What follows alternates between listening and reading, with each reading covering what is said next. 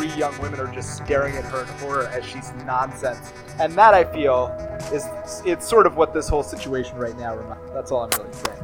Yeah, I've seen that movie. I work at an art house theater here, and that was our worst performing movie last year. Like, nobody went to that movie, but I liked it. It's very uncomfortable. Yeah, if that's the case, next time I bring up an art house movie, you already just go, moving on. And because Kyle started saying, I don't think this is nerdy at all, and then went at length into an indie art house movie without realizing how that is in any way nerdy, I guess you're probably listening to the Big Bang Theory.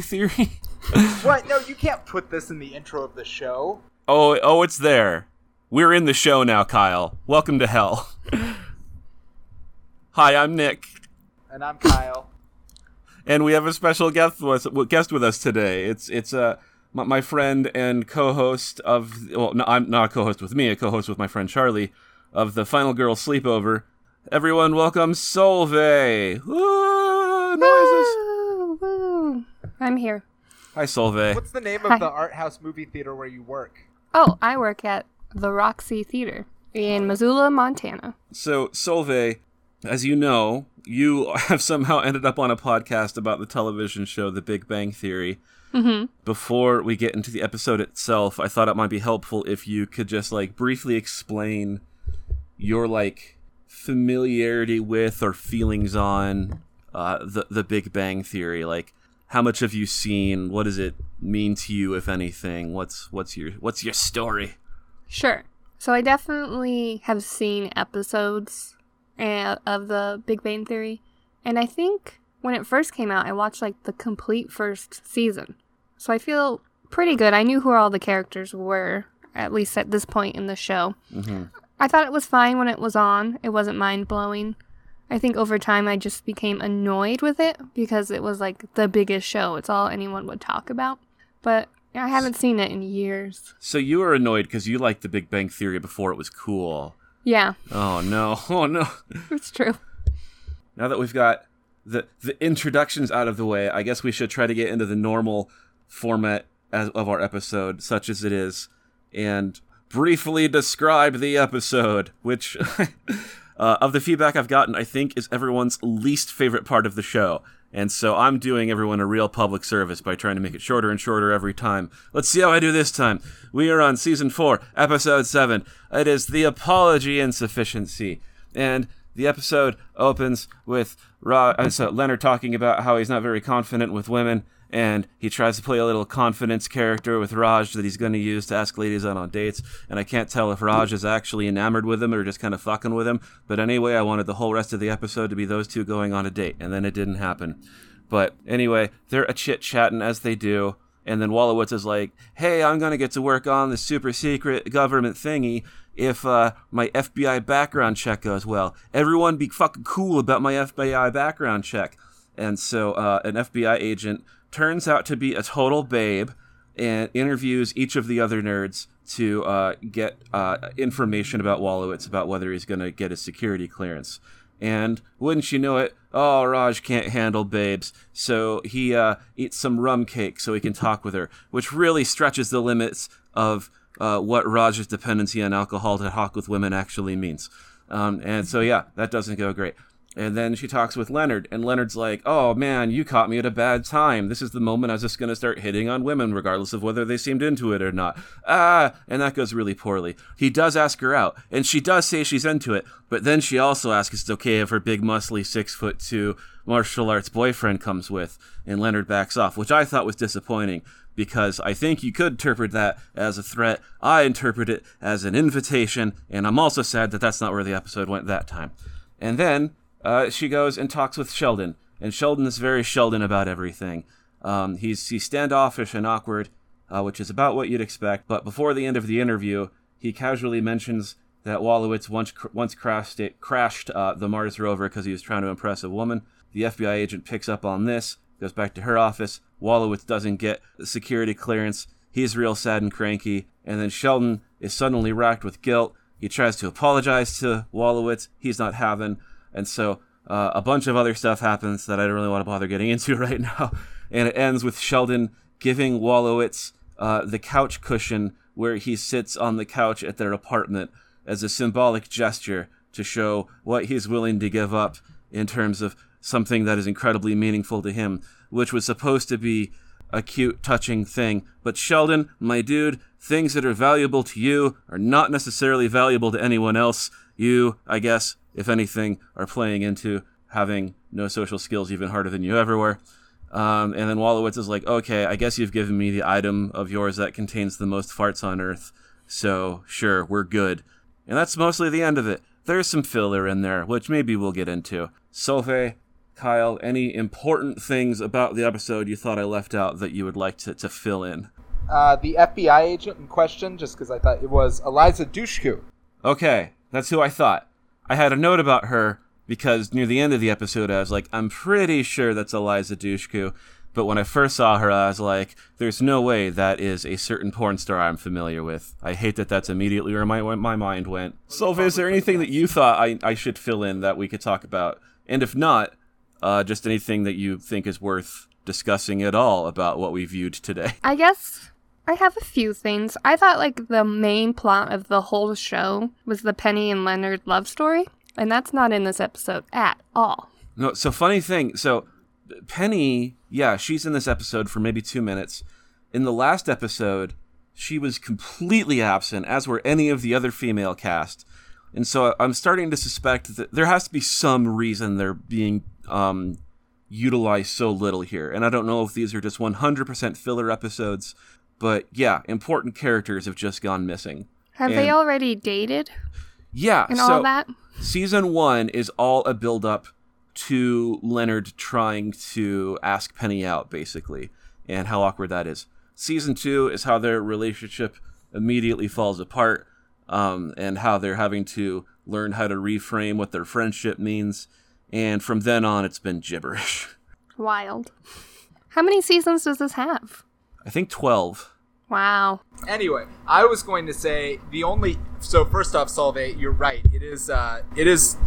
It is weird how quickly the show abandoned its premise of being Leonard and Penny, but trust me, it's not like any of those episodes revolving around their romantic tension were ever any see why they sort of jump ship. And also, the only reason I can think why Kaylee Coco would be less episode other, I was looking up, she was this season 4 came out in 2011. It wasn't like she was in a movie in 2011, except she was a voice actor in a CGI movie called Hop, which Russell Brand plays which sounds god awful. I don't know why. Okay, I'll just have to. I've seen Hop like 8 times. Solveig, defend yourself. I watch Hop like every Easter. How many good Easter movies are there? How many Like, Easter movies are there? There's Hop. Well, there's the ones where Jesus Christ comes back from the dead to save the sins of mankind. That's not what my Easter is about. My Easter is about bunny rabbits. This whole episode just going to be me walking into, oh, I've seen that movie. Oh, I love that movie. I watch a lot of movies. I'm not going to offer any more opinions about movies. All right, Solveig, you're now a permanent guest on the show. Anyway, I have no idea. All right. Well, I guess some other things that I really wanted to get into. Well, you know, one, this isn't even plot heavy. It's really something very small that just annoyed me, and that's that Neil deGrasse Tyson shows up in this episode. I knew you were gonna fucking do that. I was just like, waiting. It's like the second he showed up, I'm like, well, I'm really looking forward to hearing Nick shit all over Neil deGrasse Tyson, because every time a celebrity cameo happens and it's not like it's someone playing themselves, I have to hear why Nick doesn't like this person. Do you want me to not do that, Kyle? Would you rather I lay off of NDT?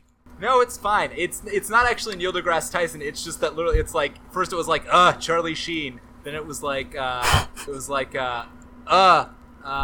Stephen Hawking. Then, that guy from Microsoft, Steve Wozniak. Yeah. Then, George Takei. It's just like, one of these days someone's going to be on the show playing themselves, and you're going to be like, I'm so psyched. I fucking love that dude. He makes me so happy. I'm so glad he's putting himself out there, and I'm going to lose my mind. Well, so here's, Kyle, you call me out and you're like, oh no, here is the 5th instance at least that I've had to deal with of Nick Hyde hating a celebrity. And here's the thing, I don't think you understand. I don't hate celebrities, parentheses I do, but I hate obnoxious people that have no purpose to be. George Takei comes in, and It's not his celebrity status I dislike. It's that he has become such a tired parody of himself, just going around saying, "Aren't I campy? Can't you believe that I speak like this while supporting things you also support? I was in a television series before most of you were born that none of you will ever actually see."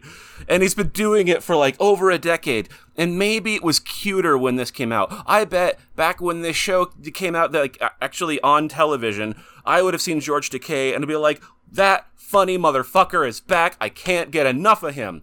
But it's 2020 now, all right? The world is burning. We're all dying of an apparently uncontainable virus. And I don't have to fucking pretend that I'm happy to see Neil deGrasse Tyson come on screen.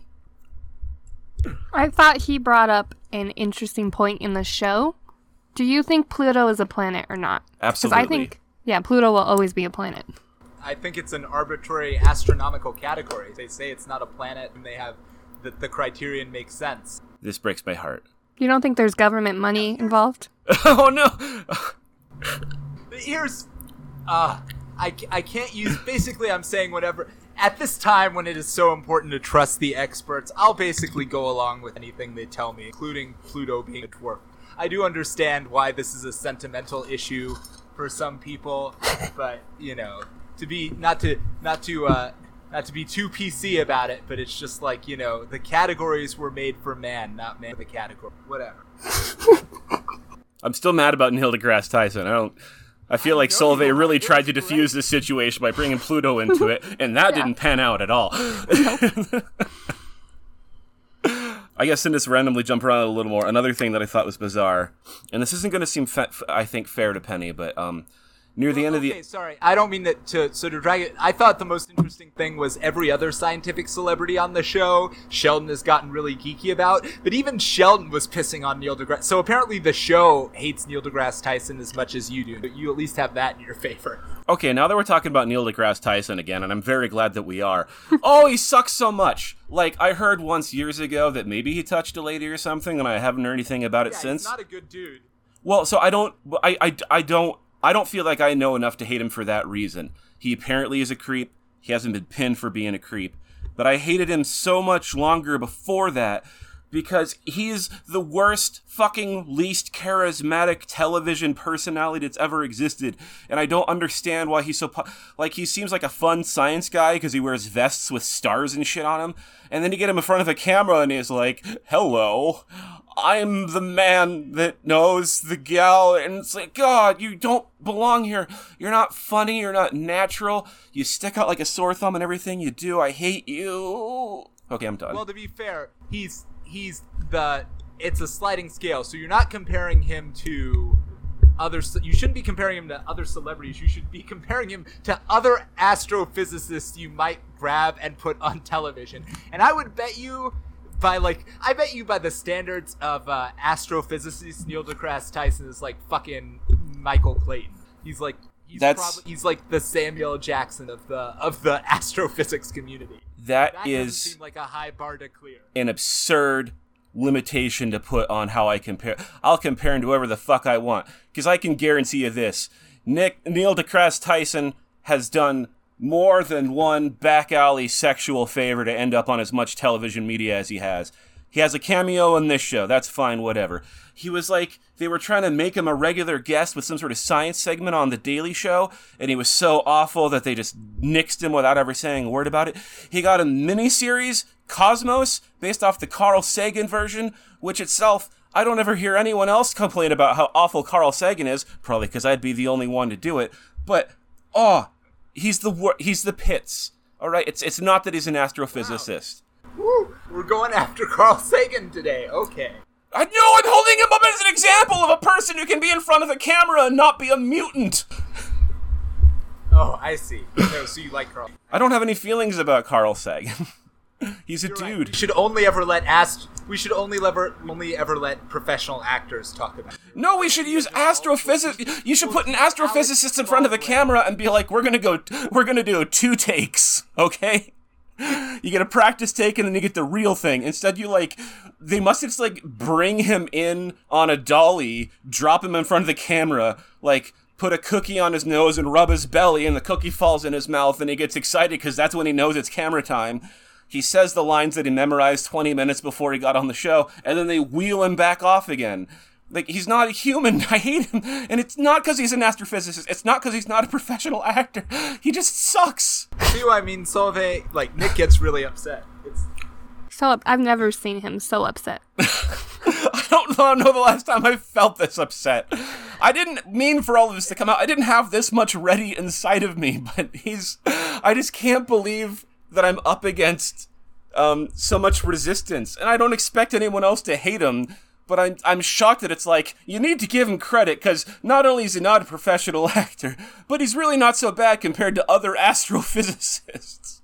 I mean, I would agree that he was not great in this episode. I don't think you have to be an actor, but it helps. I think there's a certain tone and pacing, and he was, like, not fitting into what the show had already established was the theme. Yeah.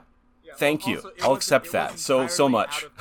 It was almost all of the cameos on this show. It was so entirely out of. They never really come close to explaining why other than obviously they wanted him on the show at some point, and his schedule was probably free to film. Yeah.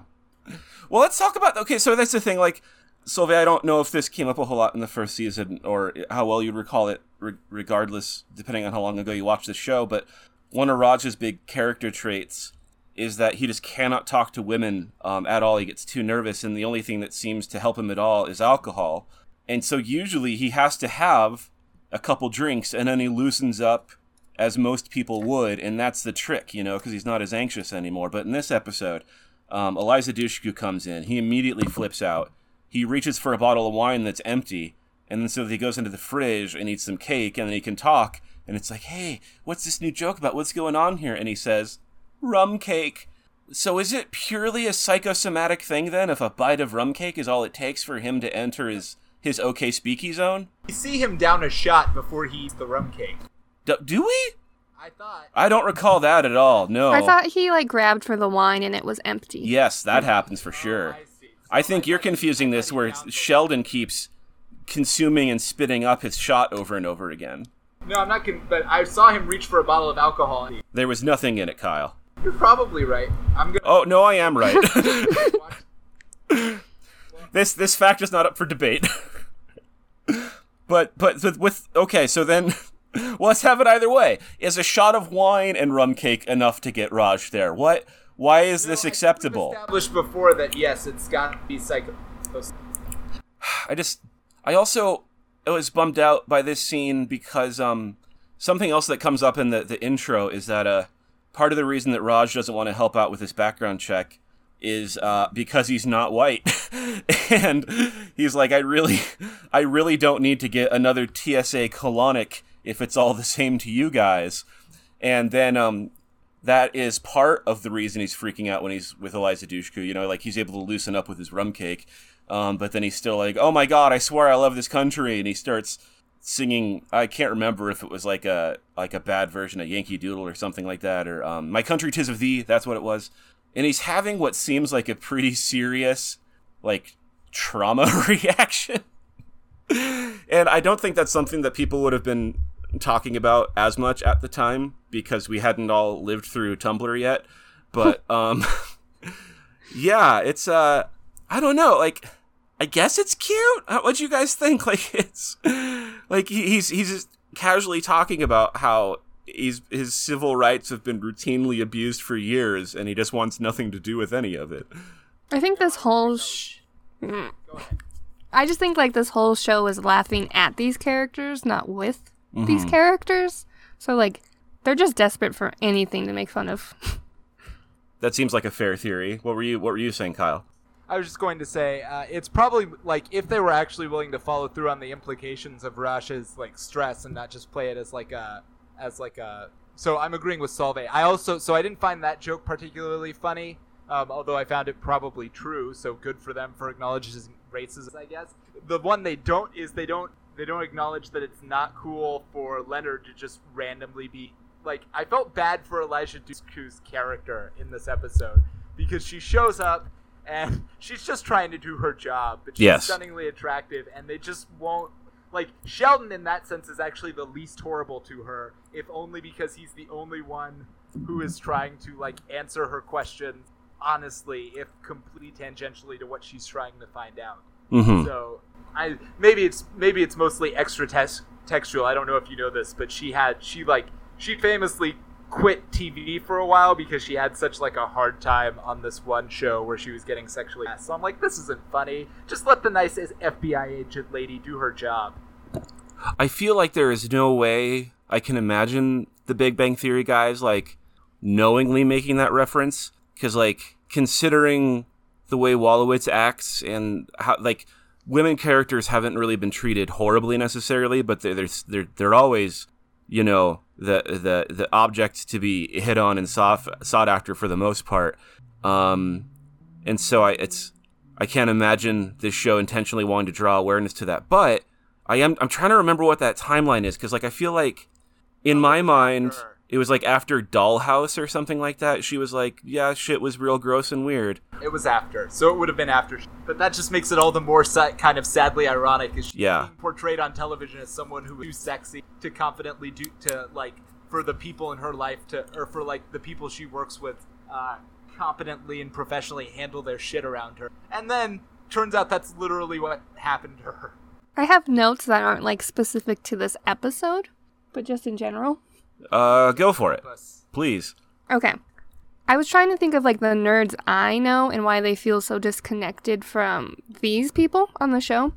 And I think, so I definitely love pop culture. I grew up watching like VH1. I love the 70s and stuff like that. And it seems like all the jokes in these shows are like so surface level. Like, I never watched The X-Files, but I like knew his joke. And I think you know who Mulder and Scully are. Exactly. And like, I had that same thought. Yeah, so I think everything, it's people who know pop culture trying to make nerds. Like the costuming is very bold. And there's several reasons why they did that, but I've never seen a nerd like layer patterns like that. Well, actually, so you have now just voluntarily or unconsciously stepped into the position of being our costuming expert, because I know you actually know something about this, and I don't think anyone else has been on the show has. Tell us more about your thoughts on the costumes, because they're not real nerds, but like what's so obvious about it? Oh, well, so all of their costuming is very bright, lots of patterns, and especially when you look at like background characters who are all in muted colors, it's definitely just to make these people draw your eye. They're like the focal point. So I think there's not many shows where you can be so playful with your costuming, and I think it was a smart decision for the costume designer to really just take everything and put it on these nerds. Because in the show, they're already kind of disconnected from the people around them. And just by their wardrobe alone, that even pushes further that theory. If that makes sense. Is that also why they always have multiple layers on? Because, like, Sheldon is... I mean, I have seen people in real life wear, like, a t-shirt over another slightly longer t-shirt, but only when it's freezing out, and these people all live in California, and yet that's, like, how they dress constantly. That's almost Sheldon's uniform. They all have, like, at least 3 layers on.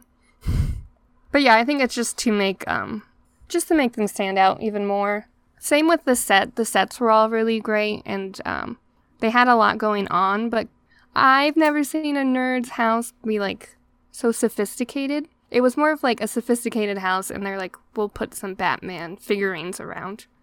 It wasn't, like, built around the love of these shows. It wasn't the mattress directly on the floor surrounded by the various toy robots, so they're all easily within reach as a means of saying just how close his character is to those things he loves. It's true. Surprising lack of anime statuettes, I must say. Not nearly enough. Yeah, you know, I hadn't ever thought about that, Kyle, but now that you bring it up, every single time we go to Wolowitz rooms, he should have, like, big, like, creepy porcelain hentai babe busts just on every shelf. Like, that is 100% who he is. Yeah. The show... one thing that has always, like, annoyed me about this show is the Cheesecake Factory. Oh, Kyle and I have brought this up. But it looks nothing like a Cheesecake Factory. Yes. Yeah, it's so strange because, like, I think in the very first episode, Penny does explicitly bring up that she works at the Cheesecake Factory. And it's either in that episode or the next one, but Kyle and I both, like, right at the beginning of the show, were like, does she not actually work at the Cheesecake Factory? Like, did she get a new job, or is this just, like, what the Cheesecake Factory has to look like for this show? Because, yeah, it's like the most generic claustrophobic cafe that's ever been. Yeah, it's weird that the Cheesecake Factory would let them use the name, but not any of their branding. Like, there's not even like a sign on the wall anywhere that says Cheesecake Factory. That's the whole show. For this being a huge show, you think they'd have, like, product placements. But, like, the Coke machine just says, like, drinks and things like that. They're better than that. This show wasn't... being a show about nerds, it wasn't trying to appeal to mainstream America's corporate branding stylizings. But I think it makes it feel fake. Like, if you watch Seinfeld, you're like, yeah, someone lives there. That's what my place looks like. I will say, when they go to the comic book shop, the comic book shop looks like a real... It doesn't update. Like, they've had the same posters in the background for, like, the last 10 years, but that comic book shop set is pretty legit. It looks like a real place where sad people... I have to agree. But that's the only one. All right. Well, we're getting close to the point where we should start wrapping up our discussion of the actual episode, but I do want to ask if there's anything else that anyone is just itching to bring up before we close this door and start talking about our nerd things. So I guess it was because we did wonder in the episode where Wolowitz crashed the Mars rover if there was ever going to be fallout from that. And so it's just, again... It's so rare for the show to ever reference its own continuity that I was so surprised. I mean, it was done well, but it was also just like, oh, you remembered? The show remembered something that happened before? I was a little shocked by that, but then I just, sat back and rested easy knowing that I should expect things like that to happen because this show is so well written. I was going to say, they've been setting up their traps for years, and we're falling into them. That's what's happening. I think you basically said this at the beginning, but it is a little... For an episode that had such a great premise, it really wasn't funny at all. No! Which because you're right, the gang gets investigated by the FBI is actually a pretty funny premise for an episode, and it's just they could not do it. That was amusing in the slightest. Yeah, and I really didn't think about it as I was watching it, but something that I have noticed and felt great shame in is that the last couple episodes I have out loud laughed a few times. Like, I remember, like, one episode I was just going through my notes as I normally do, and I was like, shit, that's like the third time this episode where I have laughed. I need to start keeping track of this. There's no need for that on this one. Like, and it wasn't like an oppressively obnoxious episode or anything. It was just dull, I guess. Solveig, agree, disagree? How do you feel? As someone who watches a lot of sitcoms, I think this one will be lost in time. Like, it was the biggest show. I don't know if it still is, but at the time it was. But I don't think it adds enough new... It doesn't add anything new to comedy or sitcom or TV. So I think over time, like, I don't think in 20 years anyone's going to be talking about this show. Yeah. I think in 20 years it'll be largely incomprehensible, especially to, like, young people who don't get the nerd culture references of the early 2000s. Mm-hmm. Oh yeah, I hadn't even thought about that, but you're right. Like eventually that Mulder Scully joke is only, what if it's what if the show, like, what if people don't realize how bad these references are because they've become so obscure by the year, like, 2050? Anybody who understands anything that these characters say immediately, maybe it's set itself up to withstand the test of time. You are forecasting the rise of a subclass of hipsters several generations down the line that impress their insecure peers with knowledge of old-timey media that no one gives a shit about. Like, basically the people in Ready Player One, only for, like, the early to mid 2000 era. Ugh. Which, oh man, I know, like, I won't get into it, alright? I already spent a lot of time. I hate Ready Player One. I bet Neil deGrasse Tyson wrote the script for that piece of shit movie. I never saw the movie. It's a terrible movie. I read the book. It was a gift from a friend, and I felt obligated to read the whole thing. And boy, like sometimes you ever read something and you're like, have I always hated reading? Is this just what this experience is like? It's just garbage, and I'm going to leave it there because, we only have enough emotional energy for one completely needless rant per episode. Maybe, no, two is fair, but I don't know that either of you aren't going to still do that. So, let's call that the end of the actual episode. This is where, in the early days, we would plug our various social media that we completely stopped keeping up with, and then transition into our nerd thing of the week.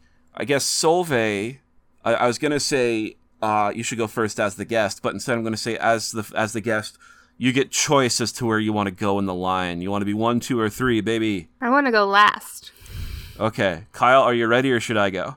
Yeah, I'll go ahead and go. All right. I will talk about, I was watching a trailer. Sorry, my brain is warming up to what I'm trying to talk about. I was watching a trailer for a new TV show that's coming out called Utopia, which is apparently itself a reboot of a British show that came out a couple years ago that I never saw. But it's about a bunch of basically it's about a bunch of nerdy people who discover that the comic book that they all are reading contains maybe tips to some criminal conspiracy to kill the planet with a bioweapon, with a bioplague. Which is kind of, apparently the original British show was pretty good but canceled. This new show looks like it could be or could be terrible. What was weird is as I was listening to the plot, I was like, wait a minute, this is 20th Century Boys. I read this manga. That's probably unfair of me. It's entirely possible that two different groups could have similar ideas and just never have encountered each other.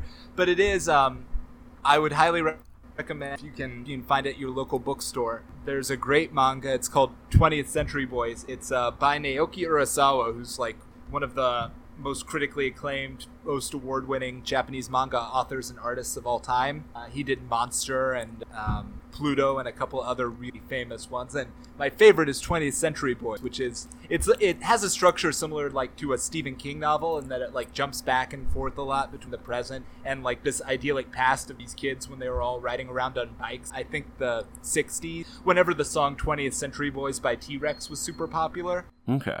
And so, but it is set in Japan. But basically, when they're kids, they're hanging out and hiding from some, making a clubhouse. And one day they come up with, this amateur story that because they're all reading too many comic books, and they come up with, this fake storyline that they're all playing around with where, a mad scientist takes over the world and, kills a bunch of people and then, conquers the planet.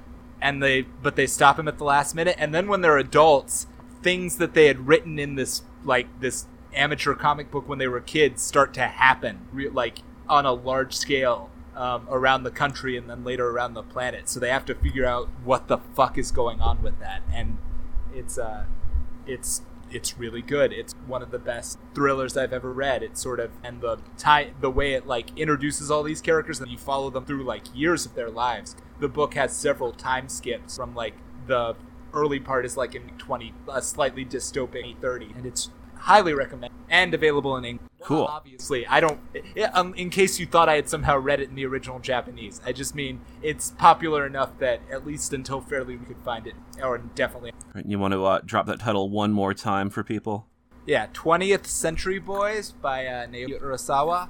Oh, also, I'll keep this short, but I realized last time I was just go read some of the new Transformers comics, whatever, it's fine. I don't know how you're supposed to find them. They're all a couple years old. I did look it up. Basically, IDW has collected the whole run into these giant mechs that are to find them. So if you don't know where to start, you could just grab one of those. Cool. All right. I guess it's my turn then. And I'm going to give 2 half recommendations. Half both because I've only experienced a limit amount of each of them, and half because, for now, they are half-hearted recommendations, which I'll explain a little bit about. So the first thing is a game that I think originally came out on the Wii and then was more recently re-released on the Nintendo Switch, and that is Xenoblade Chronicles. And this is either the definitive version or the HD version or whatever, you want to call it. Regardless, it's Xenoblade Chronicles. And I could talk about all the little changes they made to the original game, but I'm not going to do that because I never played the original game and they're meaningless to me. But I hear there's a whole bunch of them, so if you already played it, I guess there's a bunch of quality of life improvements, whatever, I don't care. What I do like about the game is it's a JRPG, but it's not really an action RPG, but you know you do all of your actions in a big explorable 3D semi-seamless world. You know, you're not just like hanging out in little towns and going on an incredibly set path to your next goal. You've got big fields and mountains and lakes and things to explore that. And instead of random encounters, all of the monsters are out wandering the field, and so you actually can go up and fight any individual monster you want. A lot of them are indifferent to you. Some will hunt you down if they see you or if they hear you or things like that, and so you have to strategize about how to get around some places. Also, as a JRPG, you're never going to believe this, but you play as a group of plucky teenagers and early 20-somethings. They are on a mission to, I guess, essentially save the human race, very lazily named Homs, because the whole game takes place on... First there was nothing, and then there were two immense titans, one of biological matter called the Biotis, and another of mechanical matter called the Mechon or Mechos or some shit. And then one day they just froze in place, and you live on the Biotis. Your world, the universe that exists in this world, is everyone lives on top of these ancient titans, and the game starts with events from a year ago where, the robot monsters are coming after us. We're going to make our last stand. Humanity. And they do stave off the monsters, which is great, because that means indefinite peace. Or does it? They come back, and that's the game. And so you set out to figure out why these monsters have been coming after you, and why you, young, handsome boy, have the only... mythical laser sword that is capable of hurting them. Oh man, I started out saying this is going to be a half-hearted recommendation, but the more I talk about it, the more I realize this game's pretty fucking sweet. But as for the downsides, it's written for babies.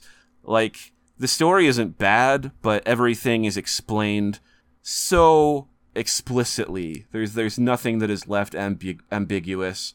If there's a mystery, someone comes up and says, like, we got to be careful, this thing's mysterious. And also, the side quests are terrible. It's nothing but fetch quests and monster killing quests, and it's awful.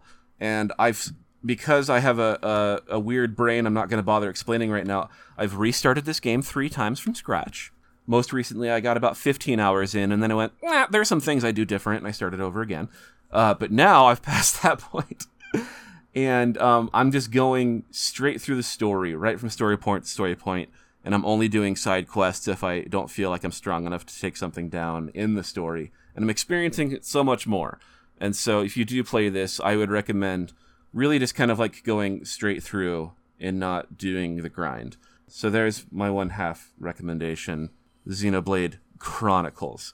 Only last thing I'll say about that is I still have to play the original game in this loosely connected series, Xenosaga, that originally came out on the PlayStation. And that's because, if I understand the game correctly, you play the part of a small-town martial artist who goes on an adventure to kill God. And that's pretty sweet. And then the other thing I'm recommending is I saw the first episode of Lovecraft Country, which everyone's talking about and apparently everyone loves. And real quick premise is that it initially takes place in the south side of Chicago in the 40s, late 40s, 50s. The lead character, I believe his name is Atticus, he was in the most recent of those world wars, and he is the beefiest nerd. Oh, he's so muscly, and he's so into nerdy, spooky sci-fi and horror shit. Particularly has an affinity for Lovecraft. And he and an old friend of his, and his uncle, have to go on an adventure together to find Atticus's disappeared, abusive, alcoholic dad. And so that's the very basic setup of the events that come. And there are two primary sides to the show. One deals with the real and intense fear of living as a black person in a still incredibly segregated U.S., and the other half has to deal with, spooky monsters and terror and whatnot. And the only problem I had with the show, and again, it's just the first episode, is that every time the show was dealing with those racial elements, I found it incredibly compelling. I thought it was really great trying to show pretty bluntly just how hard and scary and dangerous life could be at that time. It particularly focuses on the experience of trying to travel through sundown towns, which basically, for anyone who doesn't know at all, and I don't know much, apparently these are towns where if you are not out by sundown, you dead. And so it's actually his uncle, if you're black, yeah. And his uncle, part of his character is he's putting together, or already is running, a travel guide, a travel service specifically for black people so they can safely travel throughout the U.S. And I think all of that is great. I loved it. And then it gets to this kind of spooky Lovecraftian horror stuff, and I'm like, I don't know about this. Like it just seemed kind of goofy. And for a show that is setting it up the whole time, it nonetheless felt out of place to me when it does come in. And so I'm going to keep watching, and I'm hoping that as the series goes on, those two halves meld together a bit more. But yeah, so that's it for now. Xenoblade Chronicles, really fun game that has some things I really don't like. And then Lovecraft Country, really incredible first episode that I don't think quite pulls off the horror stuff at the end. Those are my recommendations. Solveig, it's you. Well, just to bounce off what you just said about Lovecraft Country, I haven't seen it, but the lead actor, Jonathan Majors, is an amazing actor, and he was in this movie last year, The Last Black Man in San Francisco. That was only a year ago? Yeah. Oh, wow. Sorry, I haven't seen it yet. I've heard it's great. Sorry, go ahead. You have to. Yeah, he's the supporting actor, and it's an amazing, amazing role. It's a great movie, but that's not my recommendation. All week, I've been very stressed on what my recommendation would be. I'm sorry. We should have told you ours so you could see how little thought or effort really goes into it. Well, I don't know what does it mean to be nerdy for something. So this is something I was going to try to drill you on earlier, and then I worried whether it would be comfortable or appropriate. So I'm glad you're just bringing it up. Because I don't know. So up to 2 days ago, really the only thing I've been watching is I Love Lucy. And I was trying to figure out how I could sell that as a nerdy thing. I think to me it is immediately nerdy because you're not an old lady. What the hell are you doing watching I Love Lucy? Universal and timeless classic, Nick. That's what she's doing. All right. It's so good. But that's still not my recommendation.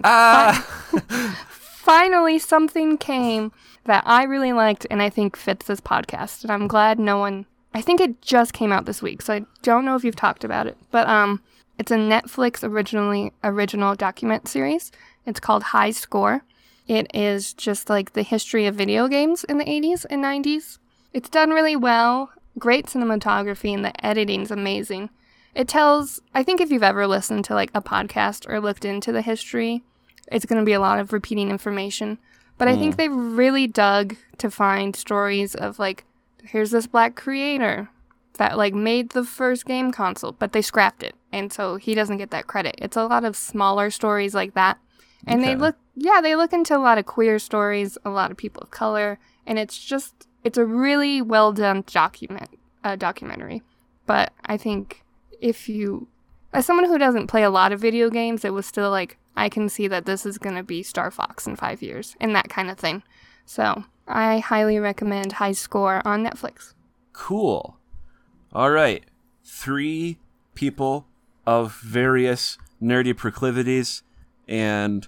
Oh, I was going to say, before we forget, this isn't a direct nerd connection, but of course, without I Love Lucy, there would be no Desilu Productions, which means there would have been no Star Trek, because her company actually bankrolled the original Star Trek series. So that's pretty nerdy. Okay, I'm gonna commit a crime against this episode we're recording, because you having just brought up Star Trek reminded me of something in the episode I want to go back to. Maybe we'll end on this. I don't know.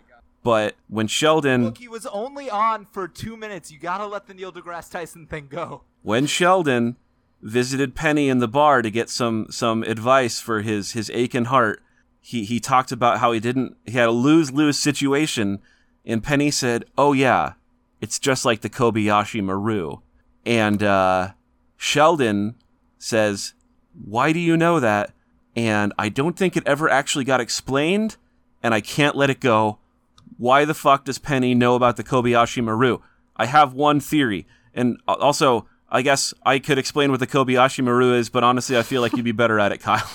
The Kobayashi Maru is a trial that they make Star Trek candidates or Starfleet Academy trainees going through near the end of their training, where they are presented with a simulation in which they are trying to rescue a distressed freighter, the Kobayashi Maru, but they come under attack at the same time, and basically the longer that the more they try to rescue the freighter, the more ships show up to attack them, and there is theoretically no way to win the simulation. The test was originally designed to show people that just to test how people reacted when they couldn't when they were faced with the scenario that there was really no good solution to the problem. The only person to ever successfully beat the Kobayashi Maru, Captain Kirk, did so by sneaking in the night before he was supposed to take the test and hacking into the computer such that he could actually win the scenario. This is first revealed in Star Trek II, The Wrath of Khan. Okay, so with that information in mind, why does Penny know that? I was worried that even bringing this up is kind of unfair to Penny, because she does spend a lot of time around the nerds, but this stood out to me, and I have a theory about why it might be, but I think it's pretty harebrained, and so I want to know if this stuck out to either of you, or if you have any thoughts on it. I thought it was dumb to patronize her like she couldn't possibly know what that is. That's what I was afraid of bringing it up. Oh no! Yep. Oh, Yep. Hoisted by my own petard. All right, well, I've been called the fuck out. I don't know what to, in the show. Like in the show, I was like, that's so stupid of them to treat her that way. Well, to be fair, every single other time there's been a nerdy reference, no matter how mainstream you might think that reference would actually be. I wish I could think of a good example, but just trust me, the show is just an elephant's graveyard of people being like, it's just like on Battlestar Galactica, and her being like, Battlestar what? And so there's a lot of it is within the context of the show, it is rather weird for her to just be like, oh yeah, but Kirk cheated at the Kobayashi Maru. Everyone knows that. Oh, that's the part that got me. Why specifically? I remember Kobayashi Maru. I think I was willing to accept, and then she's like, everyone knows he cheated. Maybe she dated William Shatner. That's possible. Okay. Or I guess Chris Pine. They did mention it in the reboots. That's probably closer to the right age. All right. 2011 was the year that the come out. I don't remember. I'm going to quickly look it up because that is important to my theory. 2009. So yeah. Okay, it was out. All right. And so now, going into this with the clearly established fact that I am indeed a shithead for not believing that Penny would ever know this in the first place. Misogynist, as I always say about you. You know me. I think, I wonder if, so Penny would be so much more likely to know this because of the Star Trek reboot. Because it was more recent in time, and also because I remember it being incredibly popular. Like, not just for like a sci-fi movie, but like a real actual blockbuster. And I wondered if Penny knowing this is like almost like a slight in a way. Like, wasn't that nerdy, was it? Penny knows this shit. Come on. And now that that's all out of my mouth, I am going to go back and cut my own guts open. Be a shame. Although, to be honest with you, the explanation that I think for why it's in the episode is because they originally wrote the dialogue between Sheldon and a different character, and then they were like, wait. Then they rewrote that scene to be like, we haven't put Penny in this episode, so they put Penny in the episode, and then they were like, wait, why would Penny know that about the Kobayashi Maru? And they were That- like, you know what? Fuck it, we're just going ahead with it. I don't think so. I think they, as you said, like several times, they've made references and she's never gotten it. Mm-hmm. I mean, shouldn't she get one? Wouldn't it be funny if, like, Sheldon's pouring his heart out and she's like, oh no, I totally get it. Role reverse. If they'd actually made it funny in the episode, as just opposed to a out of nowhere non sequitur snaps at. Like, if she had then go on to say, "No, have I never told you about my secret fixation with the 2009 reboot of Star Trek, which I consider superior to Star Trek?" Just to see the look on Sheldon's face as he has a stroke, because of course to him, new Trek is blast and only original Trek is. That would have, as long as we're talking about stuff that would have made for a better episode. Watching Sheldon slowly die from lack of air as he tries to convince Penny that only the original cast of Star Trek really did service to the roles.